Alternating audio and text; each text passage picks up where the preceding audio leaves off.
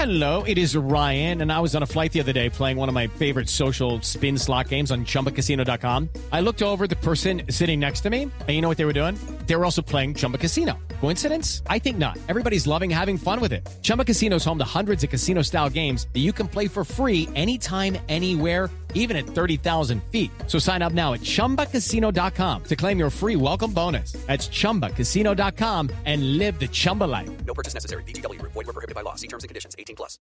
With Lucky Land Slots, you can get lucky just about anywhere. Dearly beloved, we are gathered here today to... Has anyone seen the bride and groom?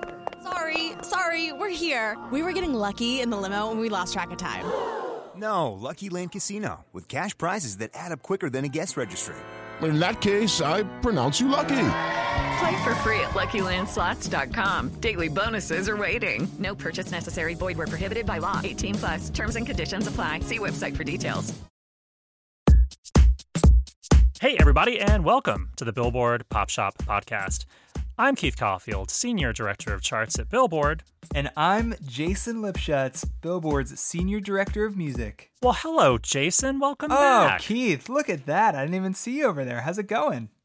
Well, you can't see me because I'm in a completely different state. Jason's back, filling in for not vacationing, maternity. Is that a word? That is the correct term, I believe.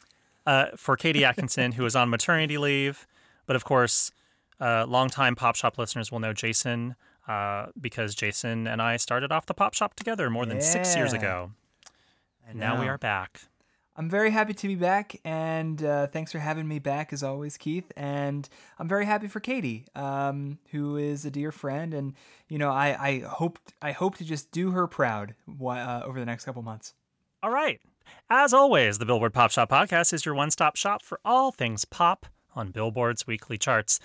In addition, you can always count on a lively discussion about the latest pop news, fun chart stats and stories, new music, and guest interviews with music stars and folks from the world of pop. Today on the show, we've got chart news about Deep Breath, Young Boy Never Broke Again, Travis Scott and Kid Cudi, Camila Cabello, DaBaby, Megan Thee Stallion, Beyonce, Doja Cat, Nicki Minaj, Drake, and Kenny Chesney. That's a lot of people. That's a lot of names. Yeah. That's a lot of names.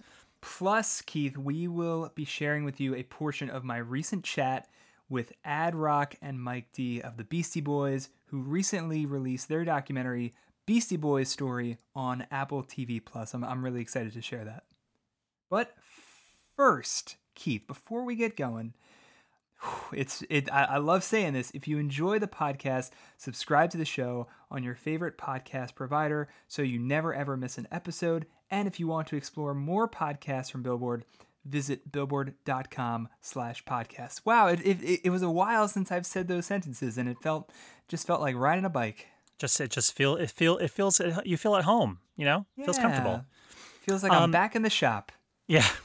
Well, first up, let's do the chart chat. On the Billboard 200 albums chart, we've got a baby boom because rapper Young Boy Never Broke Again debuts at number 1 with his new album 38 Baby 2. It bumps DaBaby's Blame It On Baby from number 1 down to number 2 on the chart. Don't cry for DaBaby, though. He actually hits number 1 on a different chart this week, but more on that in just a second. But with Young Boy bowing at number 1, with 67,000 equivalent album units earned in the week ending April 30th, of course, according to Nielsen Music MRC data, Young Boy actually clocks his second number 1, and both of those number 1s have come within less than 7 months of one another. He was last atop the chart just last October with AI Young Boy 2. But wait, there's more. I've got a couple fun baby-related factoids for you. For the first time ever, the numbers 1 and 2 albums on the Billboard 200 have the word baby in their titles. Since number 1, we've got 38 Baby 2, and at number 2, we've got DaBaby's Blame It On Baby. Here's another fun baby fact. It's the first time an album with the word baby in its title has replaced another number 1 album with baby in its title. And 38 Baby 2 is just the 5th number 1 album with Baby in its title. It follows, of course, DaBaby's Blame It on Baby just from a week ago, Hozier's Wasteland Baby from last year, Britney Spears with Baby One More Time, and U2's Achtung Baby in 1991. Well, next week, watch for either Drake or Kenny Chesney to debut at number 1 on the Billboard 200 with their latest albums, which were both released on May 1st. It's feeling like Drake has the edge here, but you never know how the week will shake out. Drake's new project, Dark Lane Demo Tapes, is heavy on the streaming side, while Kenny's new album, Here and Now, is big with album sales driven by a ticket bundle album sale redemption offer with his upcoming stadium tour. Now, while I don't know who will be number 1 definitively, what I do know is that if Drake does debut at number 1, it will be his 10th number 1.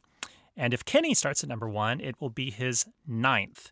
Jason, have you listened to the Drake project yet? And is it something that casual Drake fans can enjoy? Because it seems like it's kind of positioned as like an odds and sods demo kind of thing. Yeah, it's definitely a really strong project for being kind of like an odds and ends collection, because not only do you have these Lucy songs that he's put out over the past few months, but you also have, a number 1 smash with Tootsie Slide is on there. And you also have some great new stuff as well. There's a song, D4L, featuring Young Thug and Future, that's just an awesome new posse cut. There's a highly controversial collaboration with Playboi Carti that half the internet loves and half the internet hates. I kind of love it. Come on, it's fun. And then like I said, you have some stuff from earlier this year that is strong enough that it's worth kind of revisiting ahead of this new project coming later this summer, I guess. Yeah. There's an alleged studio album, like a proper studio album that Drake is promising to come later this summer, because apparently he releases a lot of albums where they aren't studio albums, but they're mixtapes or collections or reissues, just to keep us guessing. Yeah, and he's done this before. I mean, if you're reading this, It's Too Late was kind of positioned in this way, kind of a grab bag of material, and then that kind of preceded Views, which was a kind of a proper album. I personally like, if you're reading this, It's Too Late more than Views, so who knows, like Dark Lane Demo Tapes might actually be the stronger project, even if whatever he has coming this summer is kind of more quote unquote mainstream. So we'll see what happens. Early hot take from Jason. You got it exclusively on the Pop Shop. Look at that. Lastly, we've got a number of tidbits about our song charts this week, including a number 1 debut on the Billboard Hot 100 chart. Coming in at number 1 on the Hot 100 is the new single from Travis Scott and Kid Cudi, titled The Scots. Why is it called The Scots, you may ask? Well, Travis Scott is named Travis Scott, and Kid Cudi's actual first name is Scott, so I'm guessing that's probably why it's called The Scots, unless Jason suddenly has another reason that I haven't thought of.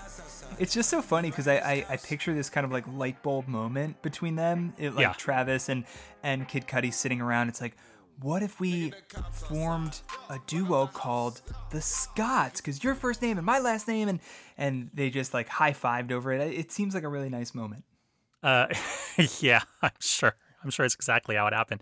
Well, the song "The Scots" was launched as part of Travis's virtual performance in-game experience with Fortnite last Friday. A virtual version of Scott performed the track in the game, along with a couple other hits. And the event helped draw the largest in-game gathering ever in Fortnite, with more than 12 million concurrent players logged into the game during the event. Now, The Scots is Travis's third number 1 on the Hot 100, and it's actually Kid Cudi's first, which actually isn't that terribly surprising. He hasn't had a whole lot of mainstream success, so kudos to Kid Cudi for getting his first number 1. The track begins with 42.2 million streams and 67,000 in sales in the week ending April 30th, along with 5.5 million in radio audience in the week ending May 3rd. Moving on. Staying with the Hot 100, Megan Thee Stallion gets her first top 10 as Savage surges to a new high thanks to a new remix of the track featuring Beyonce. You may have heard of her. The track zooms from number 14 to number 4 following the release of the remix on April 29th. Now, the new chart only reflects less than 2 days of streaming and sales activity for the track, as our sales and streaming week for the newest chart ended on April 30th. So, watch for another likely big gain next week. Could she threaten number one? I don't know. We shall see. In other remix news, Doja Cat dropped a new remix of her Say So last Friday, featuring Nicki Minaj, so that song could also see a big jump on the tally next week. And it's already top 10, so who knows? There could be a battle brewing in the top 3 between Doja Cat and Megan Thee Stallion. I don't know. We shall see next week. Last thing, over on the Pop Songs Airplay chart, Camila Cabello lands her 5th number 1 as My Oh My, featuring DaBaby. We mentioned him at the top of the show. Jumps to number 1. She previously led the list with Señorita with Shawn Mendes, Never Be the Same, Havana featuring Young Thug, and Bad Things with Machine Gun Kelly. Congratulations, friend of the podcast, Camila. Yeah, it's interesting, Keith. I wanted to quickly bring this up. You had all of these remixes launch in like a 48-hour frame. You have Megan Thee Stallion tapping Beyonce for a remix of Savage. You have the Say So remix featuring Nicki Minaj. Then you have also Camila remixed My Oh My with it already had DaBaby on it, but now she added Gunna, another pretty big rapper. You figure that maybe this is to try to push these songs up to number 1, and maybe at least in the case of My Oh My to get it into the top 10 for Camila. I think it's kind of interesting. Yeah, they maybe they're all looking at the chart and saying it's a little bit soft. At least after this week, it'll be soft once the Scots, subsides. Would you say that in honor of all of these remixes, it's almost like we remix the Pop Shop with me, with you, Keith, featuring me, Jason? Yes, I would say that. I was stretching a little bit there. Okay, anyway, we got to get to this. It's time for a moment. I'm very excited about this with Ad Rock and Mike D of the Beastie Boys. A little over a month ago, I interviewed the guys over a Zoom video chat for a Q&A about their recently released documentary film, Beastie Boys Story. You can check out the full interview at Billboard.com right now. But we had some fun bits. It was such a fun chat with the guys. We wanted to share a little taste of the interview and some excerpts that didn't make the full Q&A that you can see online, including a funny exchange about the lack of haircuts during a pandemic. I got a little shaggy while I was doing this Q&A. My hair was still pretty long. Recently, Keith, I had my wife kind of give me a haircut. So I'm feeling a little bit better, but back when we did this interview, it was a little bit shaggy. So anyway, Beastie Boys, one of my favorite groups growing up. It was such a blast and a bucket list item to talk to the guys. So here are some highlights of my chat with the Beastie Boys.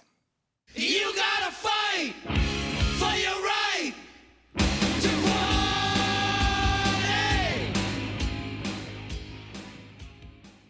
Good morning, Mike. Good morning, gentlemen. How are you? Hat on, or is your hair doing something weird? It's a hat, Adam. Oh my God, it makes your hair look like that hat.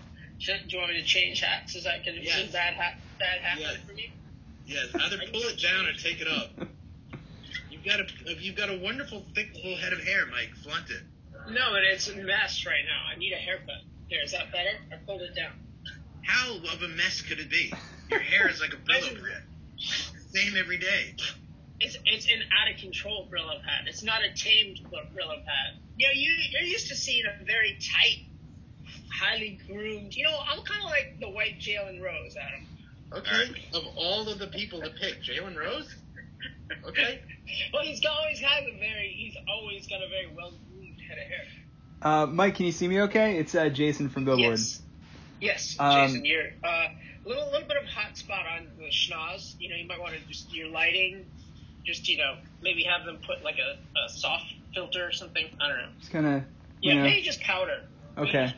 Here we go. You have the makeup team? Yeah, my remote makeup team. Yeah, that is just put Vaseline on it. Yeah, that's what I need. No, I'm honestly terrified. I need a haircut, and I don't know if I'm going to be able to get a haircut for like months. We were just discussing I need a haircut. But I think there's got to be a lot. All right, so guys, let's put our heads. We can, 3 of us can make a lot of money right now.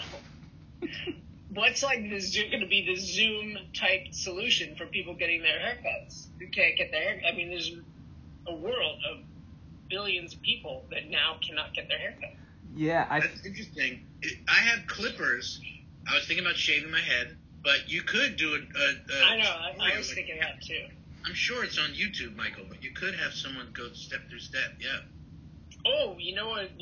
The timing is right for the vacuum hair cutter thing to come back. The late night, the Flowbee might be the right time. Wait, what is the vacuum hair cutter thing? I have to. When we were kids, like on TV late night, there would be infomercials. There would be ads like constantly. Every single like late night, there would be ads for this thing called the Flowbee that was like an attachment that you put on your vacuum cleaner that would cut hair, and at the same time the vacuum would suck it up. So not only would it cut hair, there would be no mess. Wow. You know what a TV is, right? Television? No, it was before my time. Oh, man.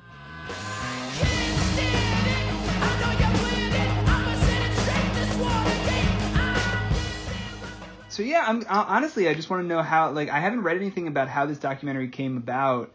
Obviously, it comes after the book, and it was, you worked with Spike on turning this live show presentation into a documentary. How did those conversations start? Well, it's like you said, it did start with the book, because the book was coming out, and then Adam and I were faced with this thing of like, oh shit, we've got to go out and promote this book.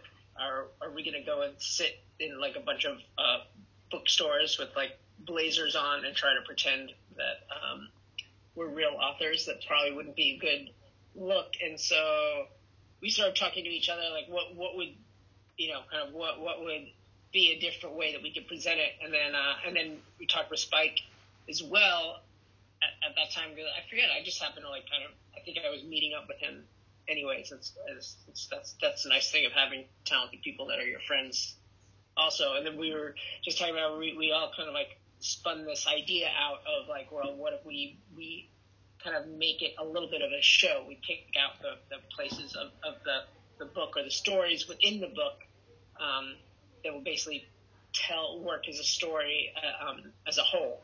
So like the first iterations of the show, we were in New York and Brooklyn and LA and San Francisco and London.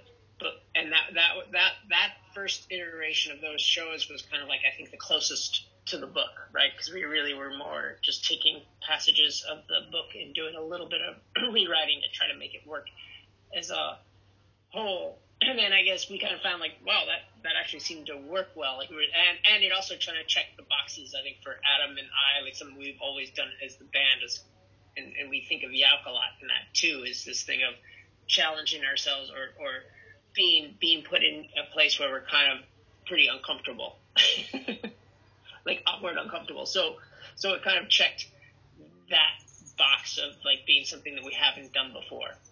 And then, I don't know, the response seemed good. And so then Spike kind of got back together with us and said like, hey, we should really film this. And like, well, I know that you guys have already done these shows, but we should really film it properly. We should really rewrite it. So we really can really film it properly and do it. So that was one iteration. Then the next phase was us getting together with Spike and to some degree, like Jeff Buchanan, our editor, and Amanda, our writing partner, and just kind of like writing and rewriting every day with the goal of like kind of making it work a little bit better as a show that Spike was gonna film.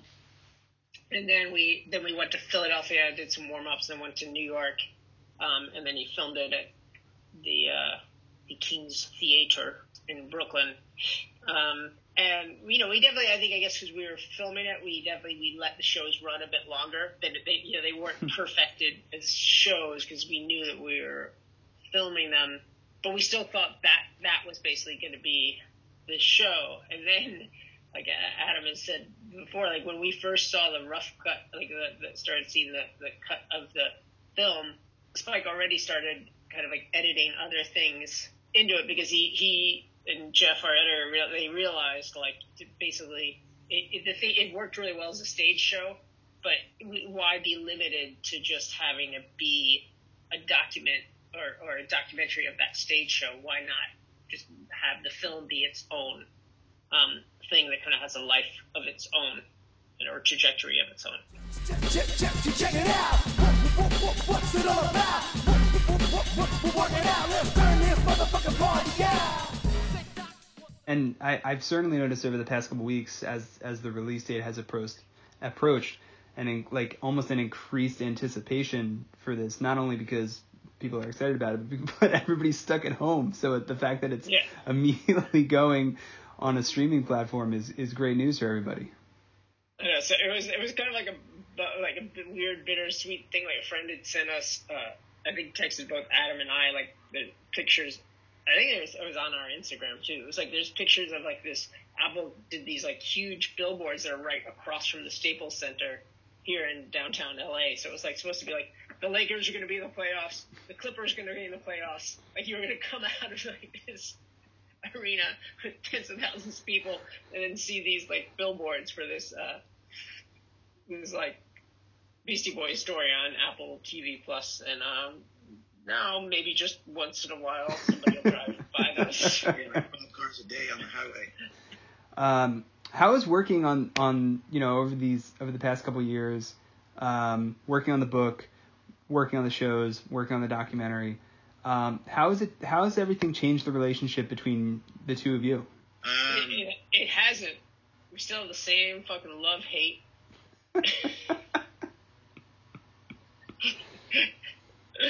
Between us, we're just like, love each other, but can't wait to slam each other on the couch. I don't know what to say. We've been really, really, really close friends for almost 40 years, so it'll be like the Sunshine Boys at some point, but for now, we're really good friends still. That's fair, yeah. And last thing I wanted to ask,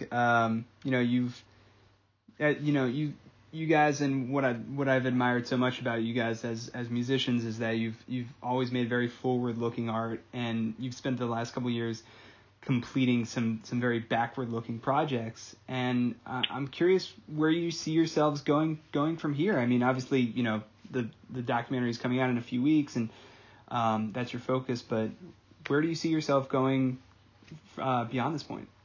Well, I'm just trying to fucking stay alive right now. So maybe we can readdress this in a few months. Yeah. There you go. That's fair. I think we're all right. That's how I answer most of my questions as well. Somebody like, what are you doing this weekend? I'm staying the fuck alive. That's what I'm doing. Yeah. Surviving. Guys, I really do appreciate your time. Congrats again on the project, and thanks for chatting. And yeah, like I said, I've been a fan for a long time, so it's good to finally talk to you guys, and I hope you're well, and I hope everything goes well with this documentary release. Thank you very much. Be safe.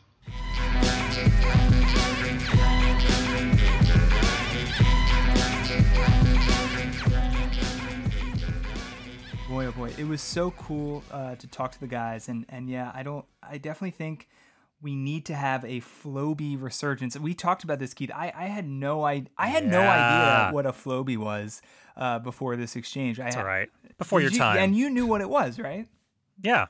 Yeah. Because I'm as old as the Beastie Boys. That's the thing. All right. Well, actually, I'm definitely younger than the Beastie Boys, because I want to point out to the listeners that the first two albums I bought with my own money, where I picked out the albums and it was my own money, was Run DMC's Raising Hell and License to Ill by the Beastie Boys. Look at that. Yeah. So they are definitely older than I am, but, not a whole lot. Maybe 10 years older than me? I don't know, something like that. Love it. Yeah. Thank you again to the Beastie Boys. All right. Now it's time for the chart stat of the week. Lightning crashing, an old mother dies. 25 years ago this week, Live's Throwing Copper hit number 1 on the Billboard 200 albums chart after a leisurely 52-week climb to number 1. Now, the rock album's stroll to number 1 is one of the slowest rises to the top in chart history, and one of the very few examples of a number 1 album taking a year to get to number 1. Others include Paula Abdul's Forever Your Girl and Fleetwood Mac's self-titled album. Throwing Copper was released in April of 1994 and was led by the single Selling the Drama. 4 more rock hits followed from the set, including the crossover smash Lightning Crashes, which was a fixture on MTV and VH1 at the time, back when both networks could change the fortunes of an artist's career by placing a video in heavy rotation. Now, the band continued to release music after Throwing Copper, of course, and today you can catch the group still touring, though, of course, not right at this moment because of pandemic. But in 2021, you can watch for the band to tour Australia with 2 other rock bands with a grip of hits from the 1990s, Bush and Stone Temple Pilots. So there you have it. 25 years ago this week, Live's Throwing Copper hit number 1 on the Billboard 200 chart.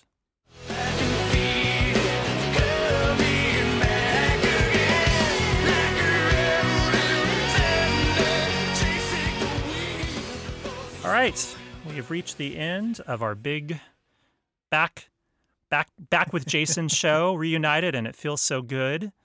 Any parting words, Jason? 2 quick things. First of all, Live's single Lightning Crashes rules. It is a great karaoke song. Just wanted to throw that out there. Okay. And second of all, happy to be back, Keith. Wow. We started this podcast together in 2013. Here in 2020, we're living the dream. So thanks for having me back. So what song should we go out on? It's your pick. I got a good one. We were talking about remixes and how this is kind of like the remixed version of Pop Shop. So let's go out on New Kids on the Block's remix, parentheses, I Like the. I love this track. If you haven't seen the video, go watch the video. It is so good. See you guys next time. See ya.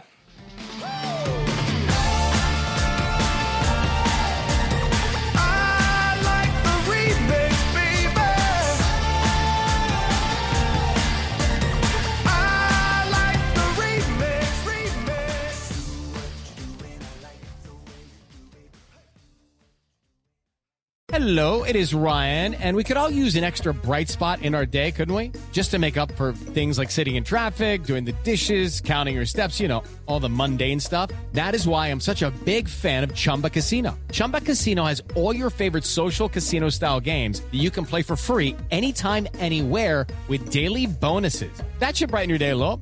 Actually, a lot. So sign up now at ChumbaCasino.com. That's ChumbaCasino.com. No purchase necessary. VGW Group. Void where prohibited by law. See terms and conditions. 18+.